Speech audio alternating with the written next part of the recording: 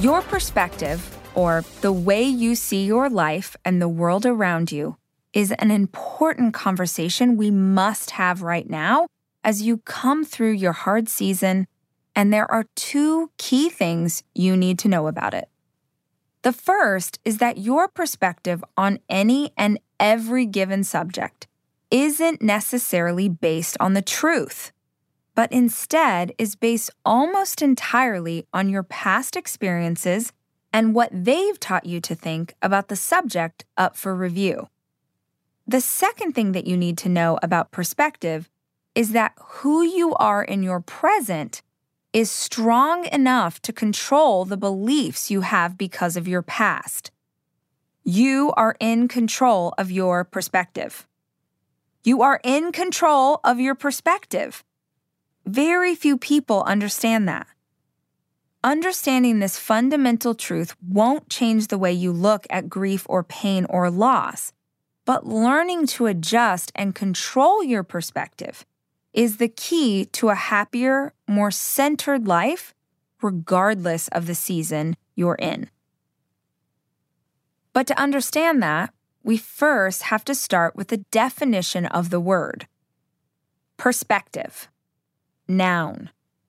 The art of drawing solid objects on a two-dimensional surface so as to give the right impression of their height, width, depth, and position in relation to each other when viewed from a particular point.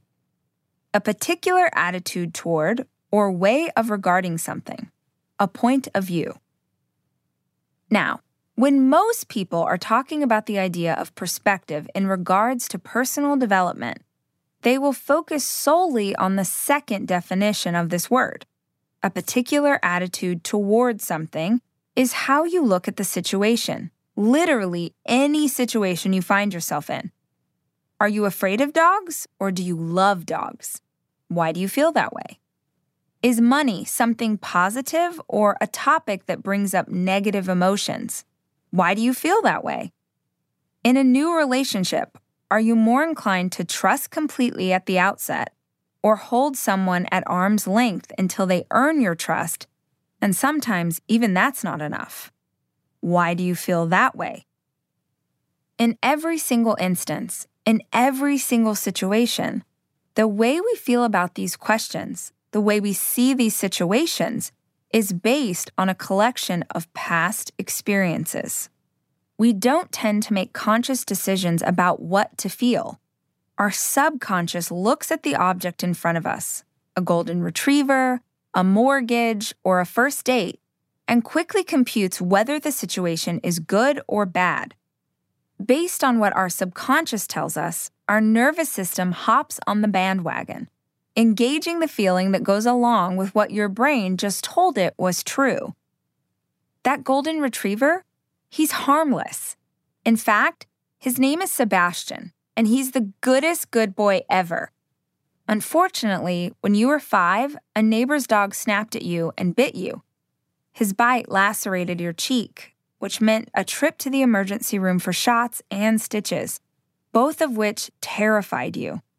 Now, 32 years later, you don't even consciously remember the hospital visit, but you'll still cross to the other side of the street when you see a dog.